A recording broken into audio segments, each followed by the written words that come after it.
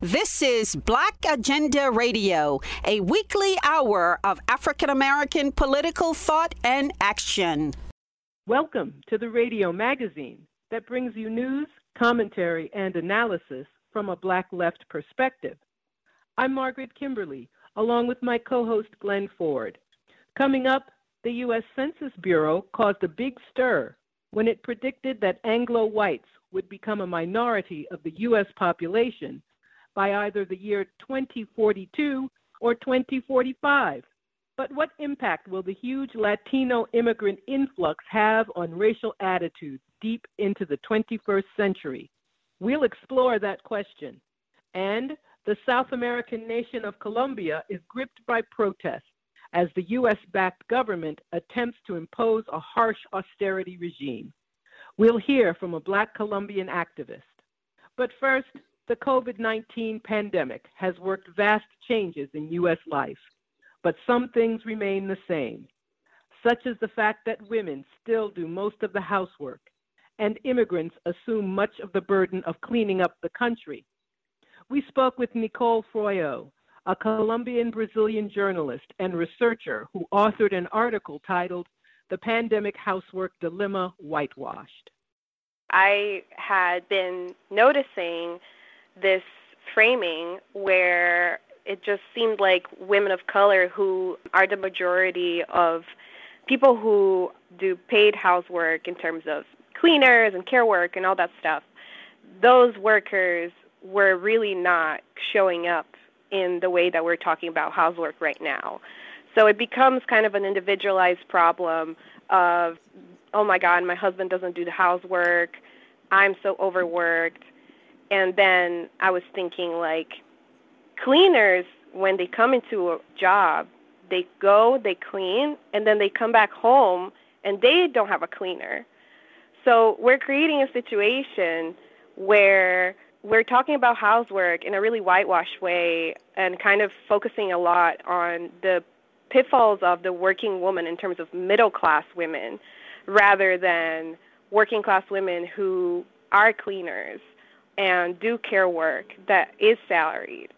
And part of that problem is that housework isn't actually valued as work because it's not seen as productive work. It's seen as maintenance work.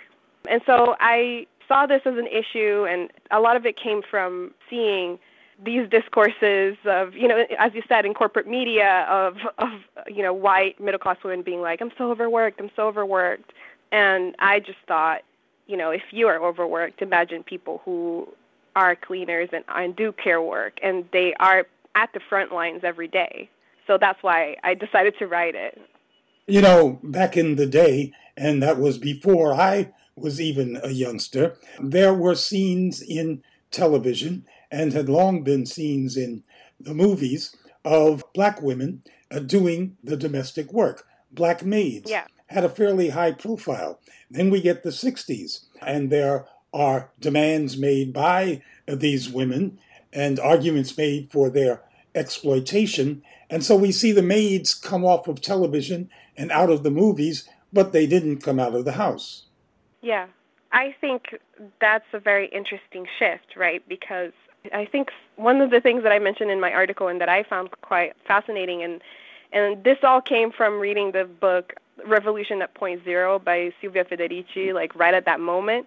And she recounts exactly what you just said, a movement of Black women who were being paid for, very badly, of course, for being cleaners. And they just got to a point where they were like, we create an environment in capitalism where workers are able to work in clean, maintained spaces. Why aren't we being valued? And I think that I mentioned the welfare mothers who they said, we should just be paid for cleaning our own houses and maintaining our own homes and creating workers.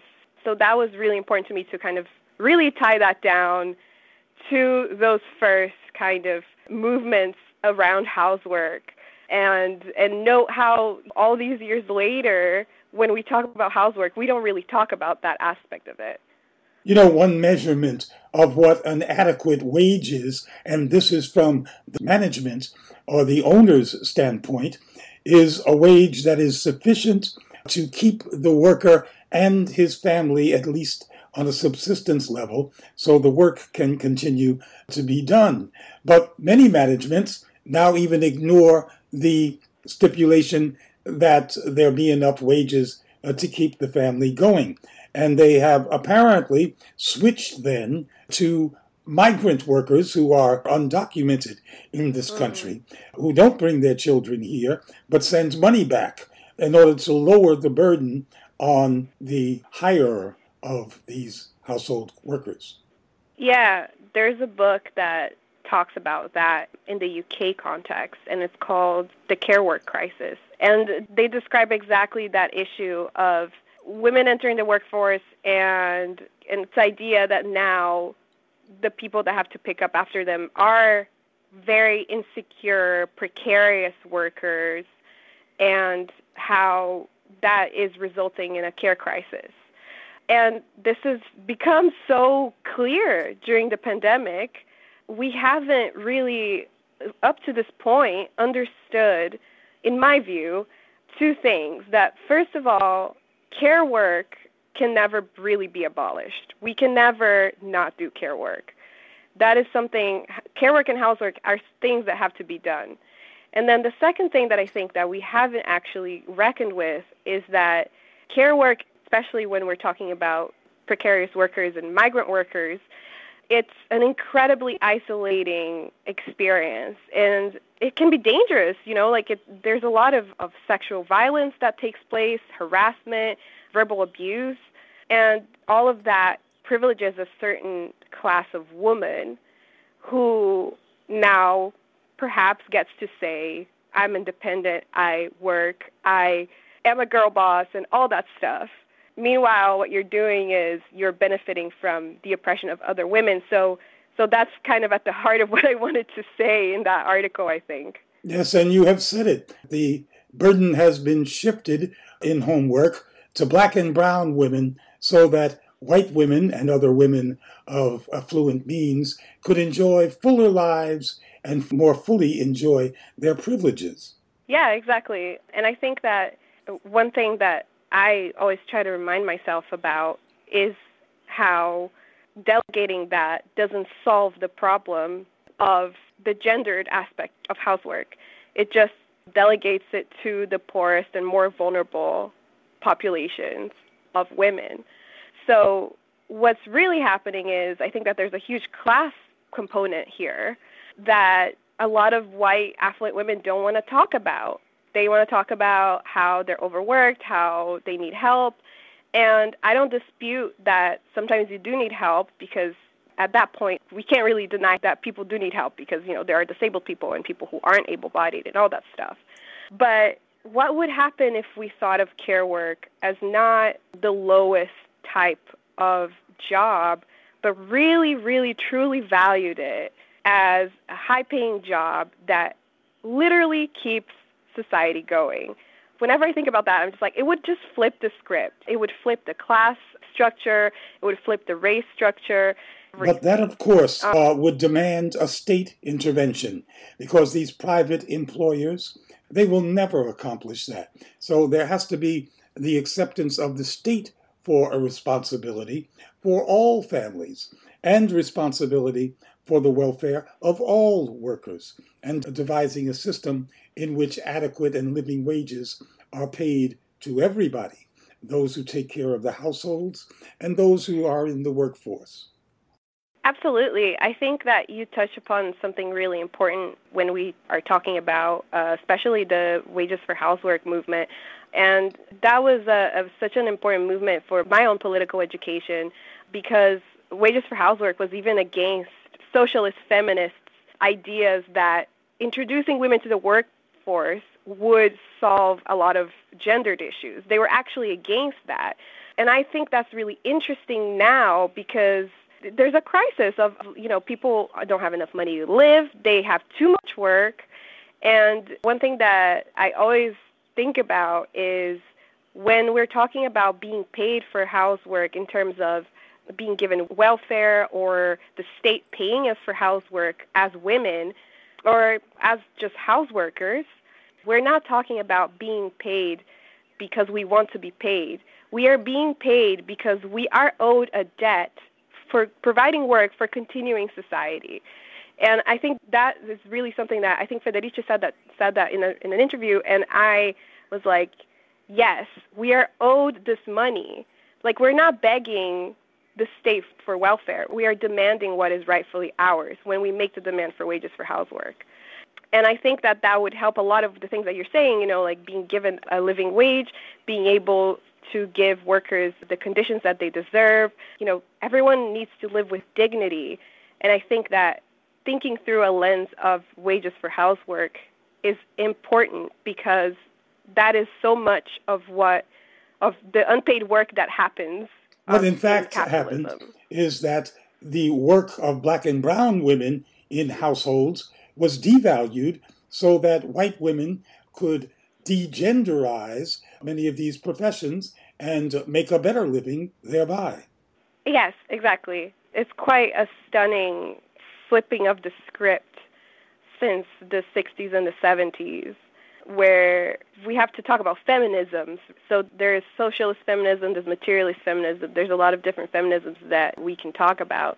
But now the prevalent feminism that is leading the conversations about housework is white liberal feminism, or some people would even call it power feminism, where the empowering of a certain kind of woman, as you said, white, wealthy, affluent, is seen as the ultimate goal, and then all the other women who aren't like that are left to pick up. Now, we should not leave, and you haven't, but we must always keep our eye on those exploited, almost entirely women, who take care of old and sick people, and yet themselves make often far less effectively than the minimum wage.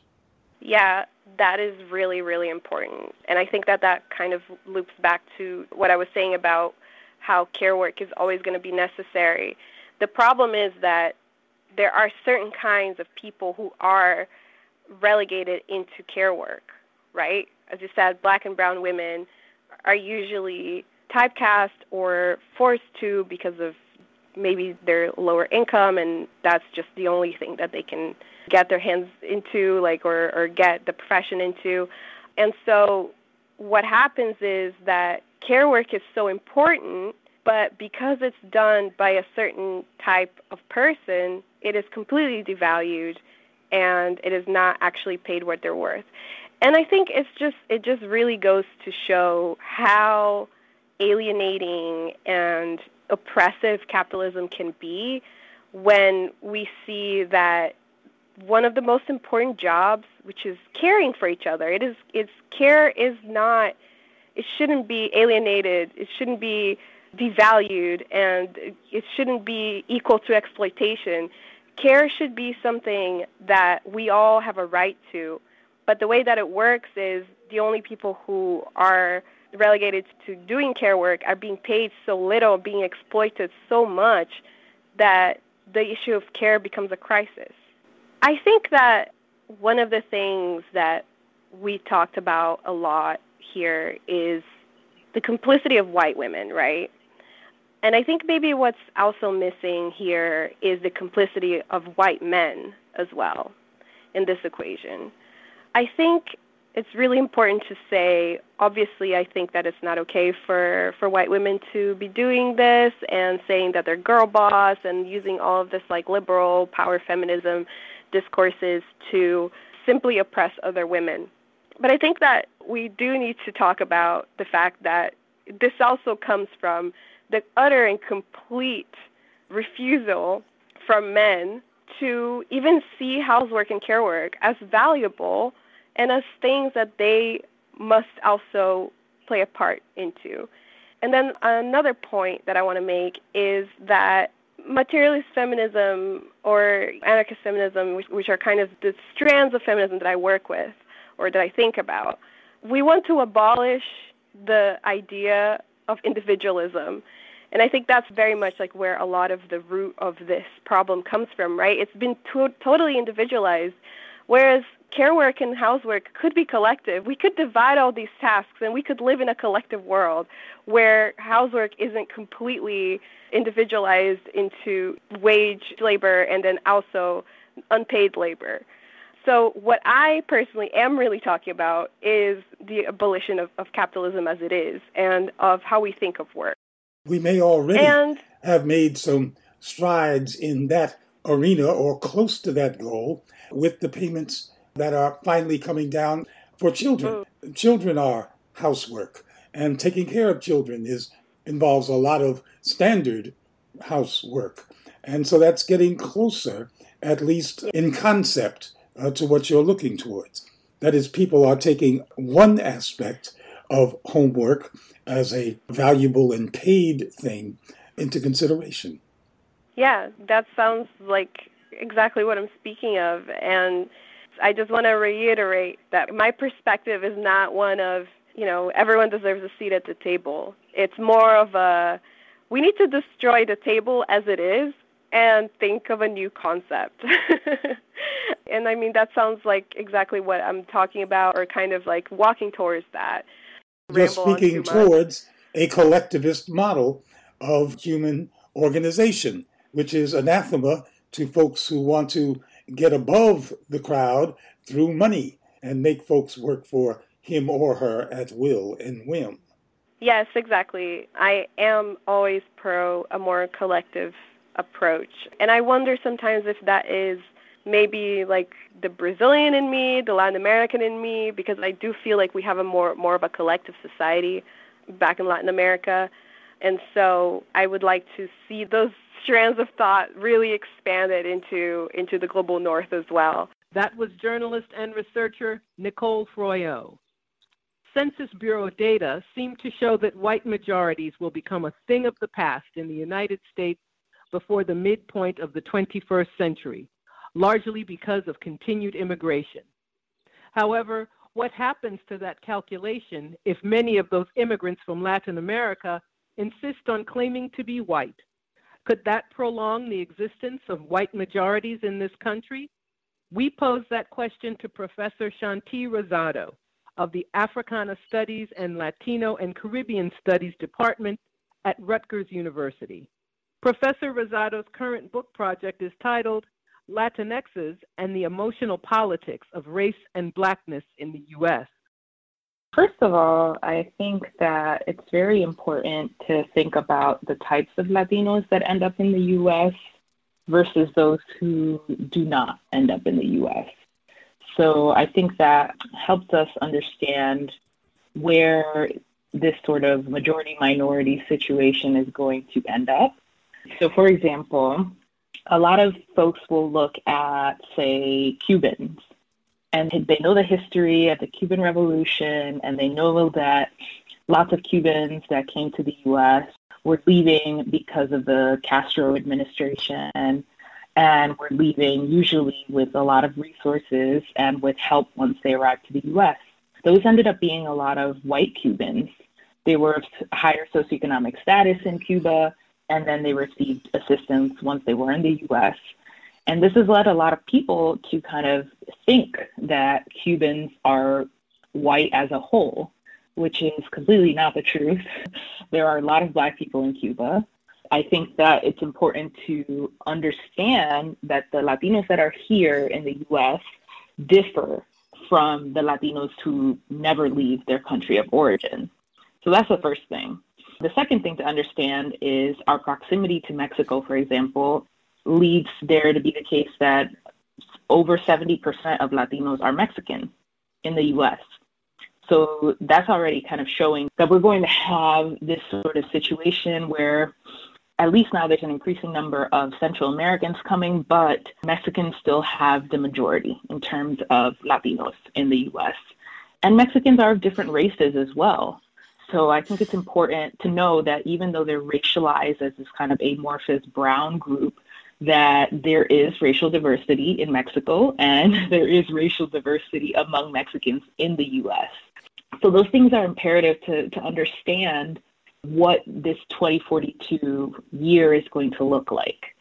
And I think it's important also to recognize that given that there are a lot of white Latinos in Latin America and in the US for a variety of reasons, that you can't just assume that 2042 is going to be this kind of very momentous time where whiteness loses some of its status and power in the US.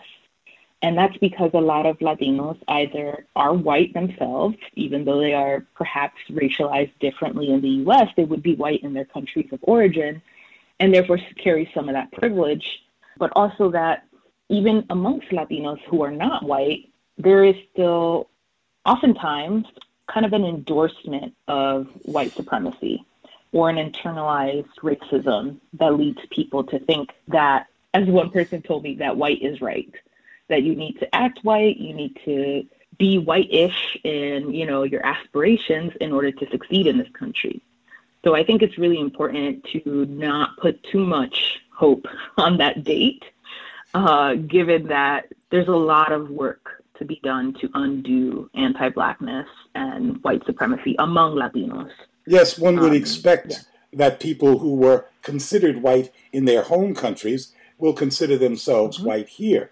But one suspects that some Latinos come here and see an opportunity to change their racial status. And we do know that Cuba, for example, is said, there are no hard figures, but some say that Cuba lost half its white population to places like Miami after the revolution. And that white Cubans tend to see the revolution in racial terms and may have become harder in those racial attitudes, having been chased out, they feel, by Blackness and among other things. Absolutely. And I think, it's very important to know the particular dynamics of each country, because those dynamics will influence how people both see their own race and how they racialize others. Another example would be in Puerto Rico, which is where I'm from. There is the myth of three races. They call it the myth of three races. But the idea is that Puerto Ricans aren't racially differentiated. Instead, we're all Puerto Rican and we're all a mixture of African, indigenous, and European. But the truth is that there are a lot of Black people in Puerto Rico, and there are a lot of, there's racism in Puerto Rico. There are racial inequalities in healthcare and education and income, all of these things. And so when you actually see things on the ground, this myth of three races is really just perpetuating a colorblind understanding of race. So then when you see Puerto Ricans in the US, usually what tends to happen is they see themselves as Puerto Rican first, because that's how they have learned to racialize themselves. But over generations, they tend to change their racial designation as perhaps not Black, perhaps not white, somewhere in between. But they also understand that their position in the US is contingent on how white people racialize them. And usually white people racialize them as being at least somewhat Black. And therefore, a lot of Puerto Ricans have come to either identify as Black or identify as Afro-descendant or some other variety of things, kind of with the understanding that things are different here than they are in Puerto Rico. There is that history of Puerto Ricans in New York, which was the main port of entry for a long time, where hospitals would designate babies with Hispanic last names automatically as white. And there is no record of Puerto Ricans complaining about that practice, which continued into the 60s. And there are, there's still data today that finds, we still don't know from the 2020 census what the numbers are, but from the 2010 census, we know that over 70, maybe 80% of Puerto Ricans identify as white on the island, whereas in the U.S., only about 40% identify as white. And so you can tell that there is like a major change in terms of racial consciousness when Puerto Ricans come to the U.S., which doesn't mean, 40% is still pretty high, I would say, but it still shows that like there is a shift in how people think of themselves. But that doesn't mean that shift equals identification with Blackness. So yeah, about 3% of Latinos identify as Black in the U.S. as of the 2010 census. That figure for Puerto Ricans in particular, I believe, is around 9 or 10%, and among Dominicans, a little bit higher, but not by much.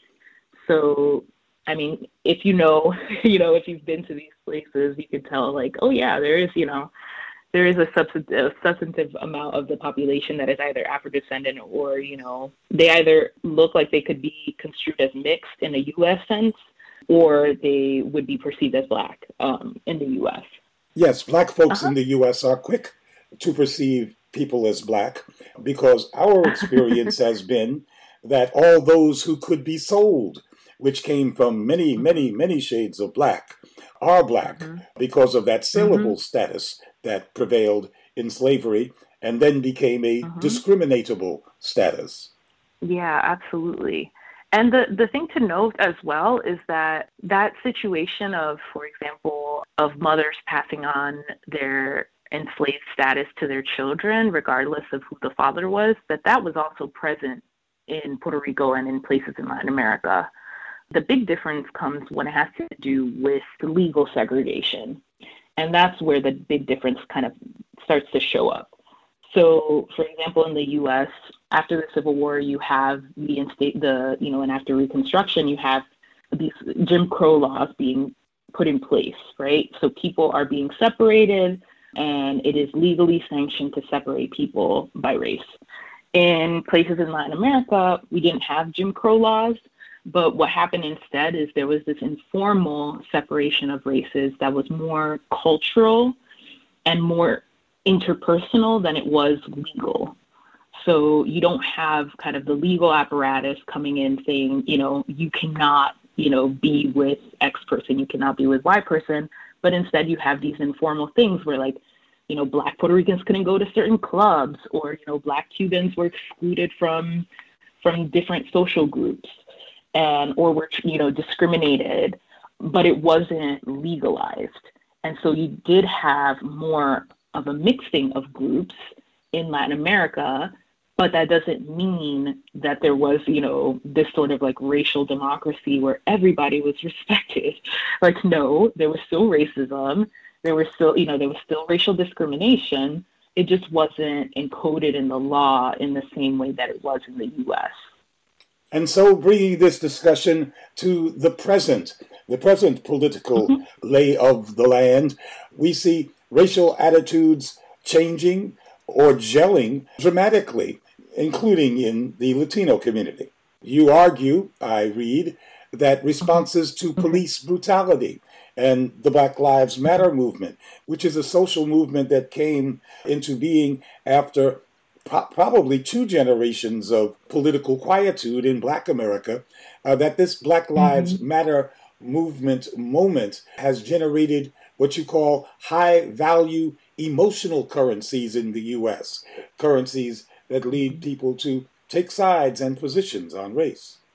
And what I find is that, perhaps not surprisingly to to Black folks in the U.S., is that attitudes and emotions surrounding these racially charged racist moments, that what I find is that that among Puerto Ricans and Dominicans in particular, that their views differ based on their skin color and their features. So really, in essence, their race.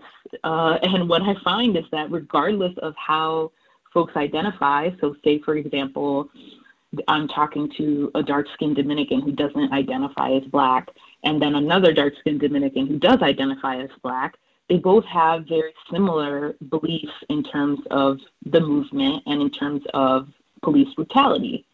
And usually those perspectives have to do with policing the behavior of the Black people involved. But they do so with the view that whatever Black people do, whatever Black people in the U.S. do, impacts how dark-skinned Latinos are treated. So there is this sense of what I call linked fate, that they understand, regardless of their racial self-identification, they understand on some level that their skin color, their features are a target in this country. But the issue is that instead of blaming the police officers, the state, the people in power, white people who are racist, instead of blaming those folks, they blame Black Americans for their behavior. And so you see an area that needs significant work, which is that Latinos tend to, particularly in the States, because they don't hold as much of a political affiliation to Blackness, that they tend to fail to see the structural issues that impact Black people's lives and lead them to be targets. And instead, they kind of focus on the behavior, and they focus on whether the Black people involved are acting respectably or are acting, in a proper fashion, as opposed to looking at, the fact that we live in a police state where Black people are heavily policed and surveilled, and that is what leads to these moments.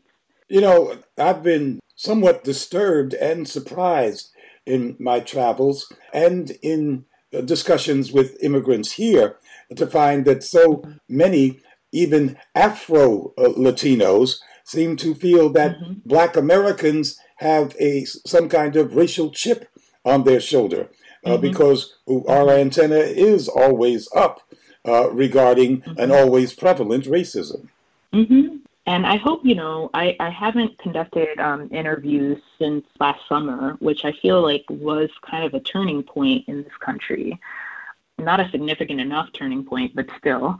And so I wonder if things have changed since I conducted my interviews, which was in 2016, if things have changed due to the Donald Trump presidency, due to, more blatant racism coming to the fore in the U.S., and I wonder if those things have impacted how people feel and how they think about race.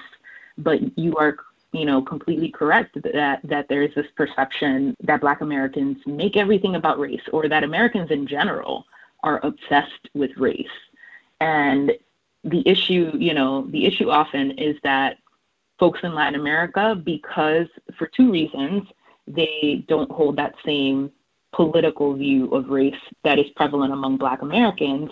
And those two reasons are, one, that there is this idea that everyone in Latin America is just, organized around their nationality, but there aren't racial differences, quote unquote.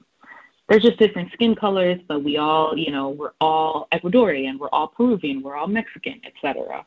So there's that idea, that nationalist, cohesion that folks fall into. And the other thing is that in Latin America, Black people are they're socialized to not talk about their race. They're socialized to not make claims, make political or form political movements around the issue of racism. So even when you see political movements or social movements in Latin America that are of Black Latin Americans, for example, in Colombia, a lot of times folks feel like they have to organize around this idea that they're culturally different and they're ethnically different, but not necessarily that they are racially oppressed. And that is because it doesn't have as much of an impact on the state because people deny racism so strongly. So in the US, it's almost like people try to deny racism. Obviously, we see that every day. But there is a very blatant history of legally enforced racism, right? Legally enforced racial separation that in Latin America doesn't exist. So at least here, and we see it right now, there are, white people in power that are trying to eliminate the history, right, behind racism in this country and say we can't teach quote unquote critical race theory because that's indoctrinating our children to think that America is a racist country, right? So it's not that much different from Latin America because that same dynamic is what has already happened there, but it is different in the sense that in Latin America, there's nothing that you can point to and be like, oh yeah, this was the law. Like anytime after slavery ended, you can't point to any law and say, yeah, this was the law that separated us by race. And so there is an even more effective means by which to deny the racism that persists in those countries.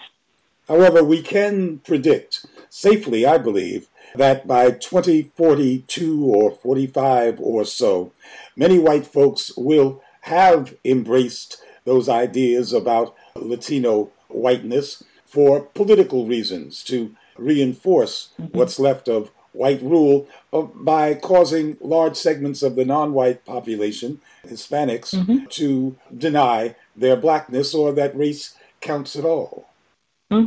Absolutely. And I mean, we see that happening already. You know, the Ted Cruzes of the world and the Marco Rubios of the world, they're already on board with that mission. And it's having its moment where folks are trying to do that. But at the same time, there is a push, I believe, mostly from Indigenous and Black Latin Americans and Latinos, to say, like, race matters, racism exists in our countries, racism exists among Latinos in the U.S., and we have to acknowledge, like, our different positions. And so there's this kind of push and pull that's happening where I feel like there is this possibility that white Americans kind of open up the doors for white Latinos to come in and boost up the number of white folks in the U.S. But there's also a significant and growing number of Latinos who recognize racial oppression, recognize their racial position in the U.S. and what it was in their countries of origin, and are trying to build community around these issues. So I think that it's definitely a push and pull. And even though white Americans might open up those doors and try and, like, bring white Latinos in, I feel like they're not going to be met with just open hands. Like, there's going to be some resistance to that. And I think that's because of the history of Latinos being racialized as non-white, and the fact that more Latinos are coming, you know, every day. And so it's not like the Italians and the Irish folk in the early 1900s who, like, they came and then immigration was cut off from Europe and their generations later were white. In the US right now, you would have to cut off immigration altogether for that to even happen. And I don't really see that happening anytime soon. So what you see happening is just like a reinforcement of, like, no, like, even though you may appear white, you're not white. and you should be, you know, against racism too, because it might affect you. I have hope. I have a little bit of hope. And what reinforces that realization is the behavior of the police, who don't give out that pass. And also the socioeconomic stratification, you know, that affects mostly Black and Latino people. It means that even if you see yourself as white, if you are a poor Puerto Rican, Dominican, whatever, and you live in the States, you are going to be highly policed. You are going to be, you know, targeted by the police, and you're not safe, quote unquote, right? You don't have that protection that white Americans have. So I think there is a class dynamic to it as well. What I have noticed usually is that Black Latinos or dark-skinned Latinos who identify as whatever, you know, race, that they are often met with a lot of, you know, questions about their racial, you know, self-identification when they move to the U.S. And what I want is, you know, my goal ultimately is for Black people all over to unite, right? And for there to be this, you know, political and radical coalitions of Black people across the country. That's my end goal. That's what I desire. But I think it's only possible if there's mutual understanding. And so I think that Black Latinos need to understand that there is a particular history of race in the U.S., that the one-drop rule is, you know, the way of organizing race in the U.S. and has been for a long time, and that is what people are referring to when they're asking them if they are Black, right? It's like, do you have any Black ancestry? To which the answer is always yes, for the most part, particularly if it's Latinos that are from a place that was touched by slavery significantly. And I want Black Americans to understand that Latinos are coming from regions where they were socialized to not talk about race, socialized to not talk about Blackness in particular, and socialized to not view discrimination as a systemic problem. And therefore, their entrance into the U.S. means a shift not only in terms of potentially their identification, but also in the context and their relationship to power in the U.S.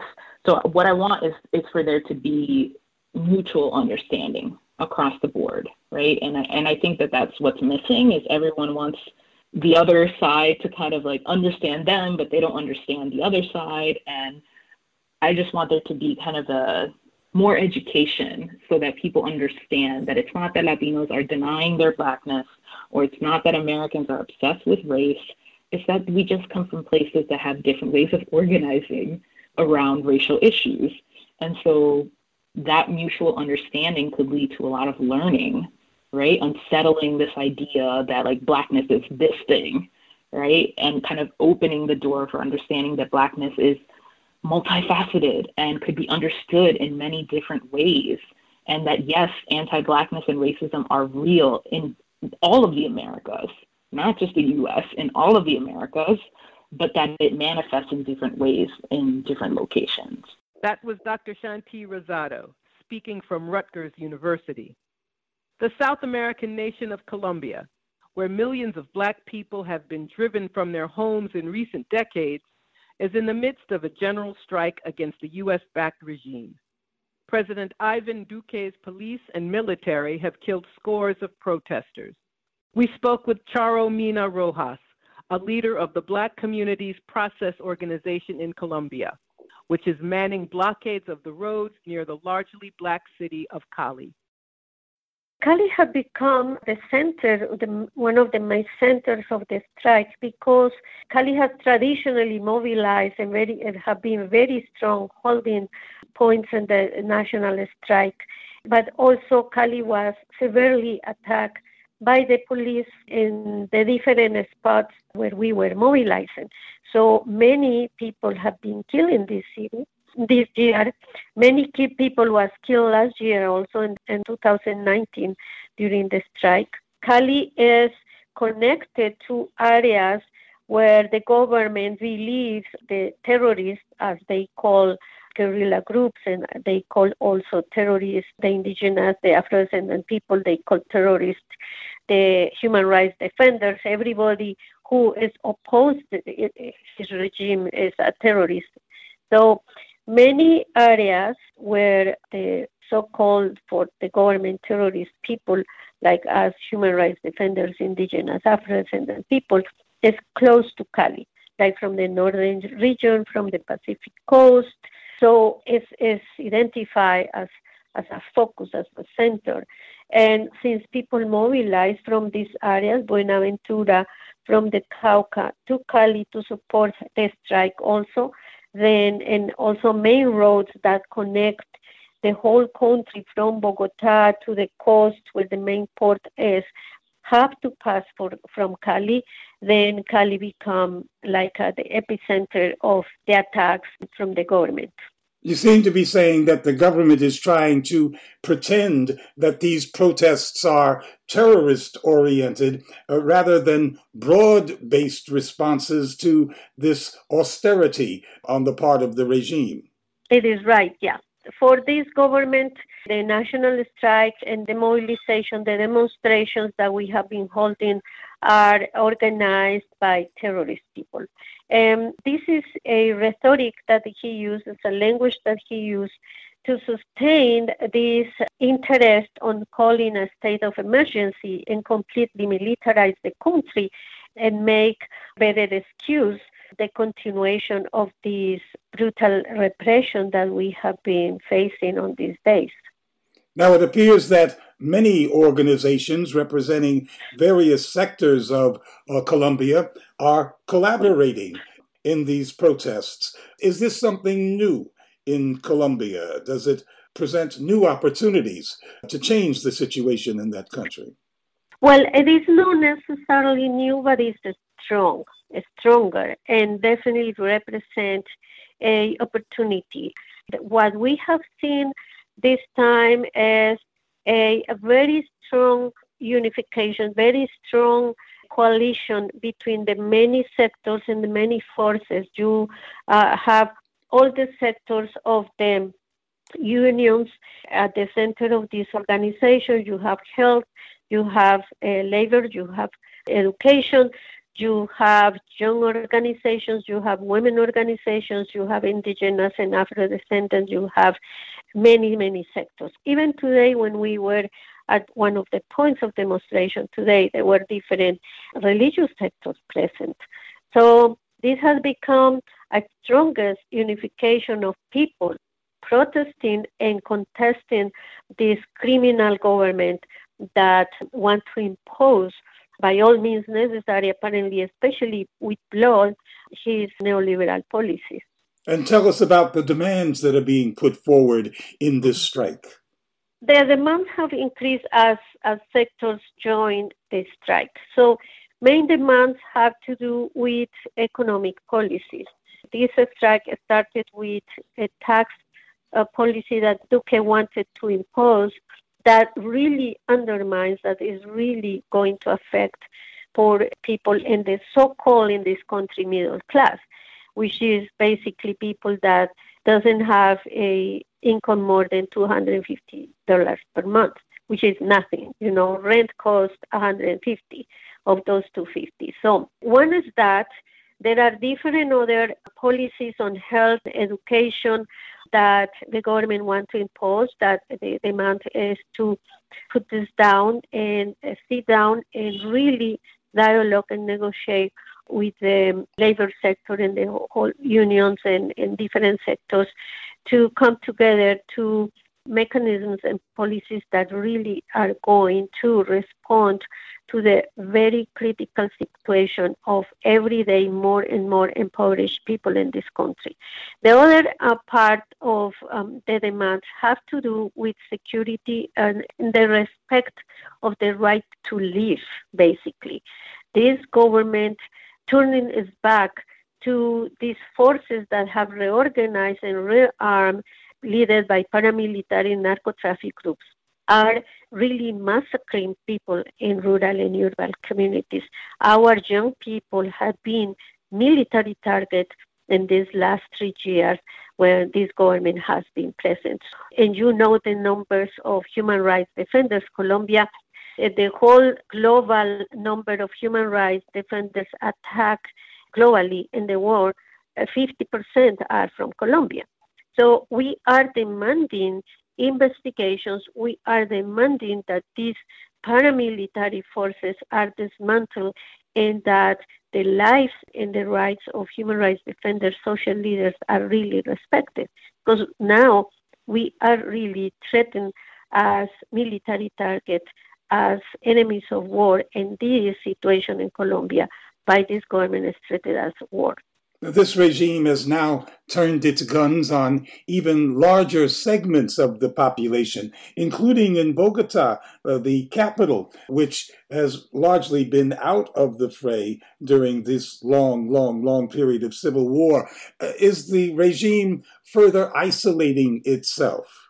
I think so, and we think so. I think that more and more, I think the demonstrations on the streets for all these days, and this is going to continue, can show that more and more people is completely disgusted by this government, is tired of this repression, is tired of these lies, is tired of these policies, is tired of his very naked interest on supporting economic powers, supporting the industry, supporting the banks over the rights of people.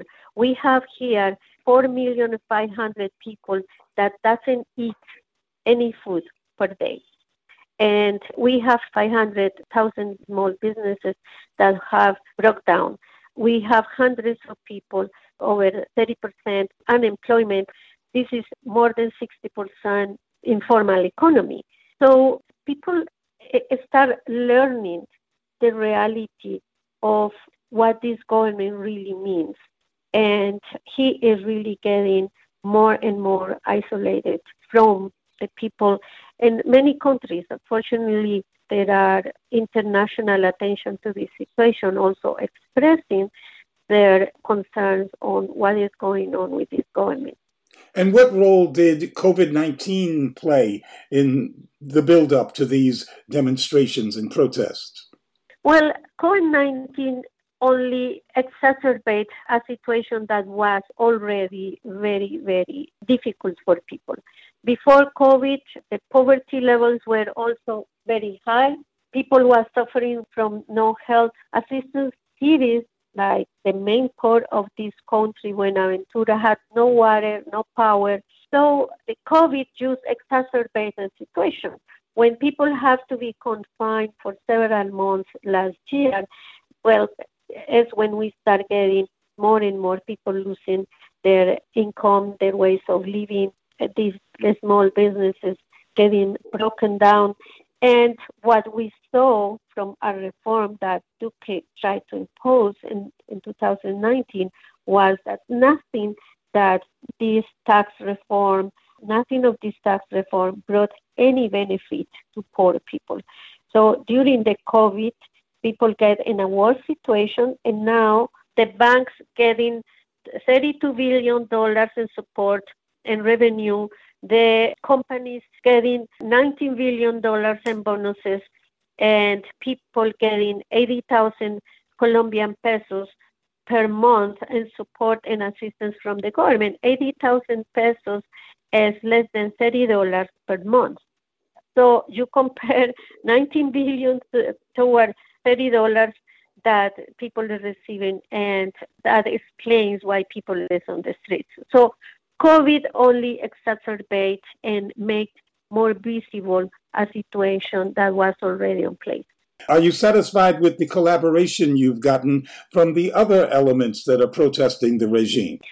Well, Black Afro-Descendant women from a Black movement, we have to say that there is still a lot to gain in these processes to make visible the presence, the struggle, and also the blood that Black people is putting on these processes.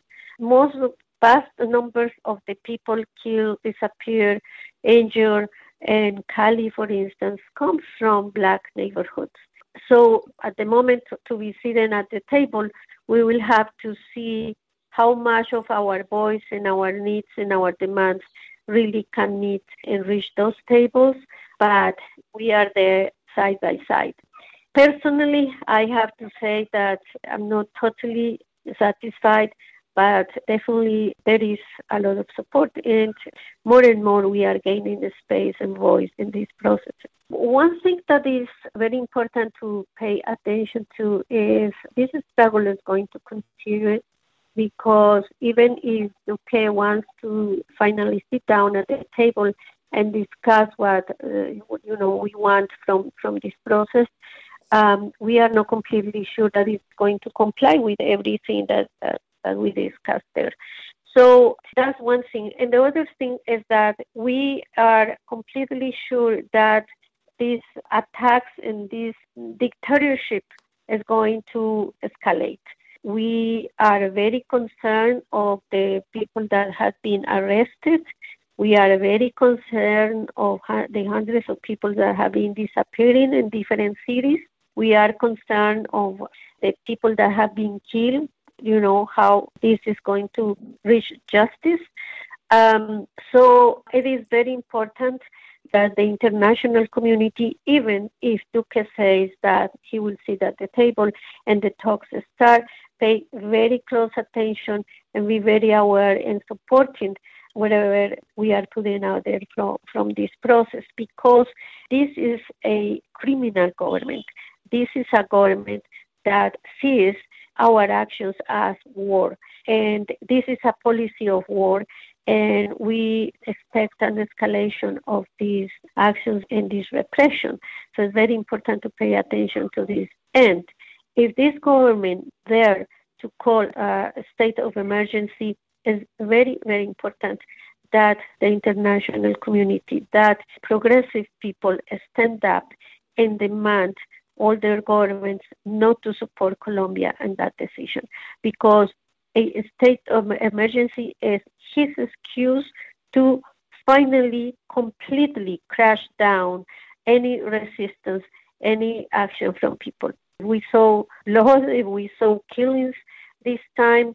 This is going to be a complete massacre of people in urban and rural territories. And I have to tell you, a lot of these people is going to be Black Afro-descendants.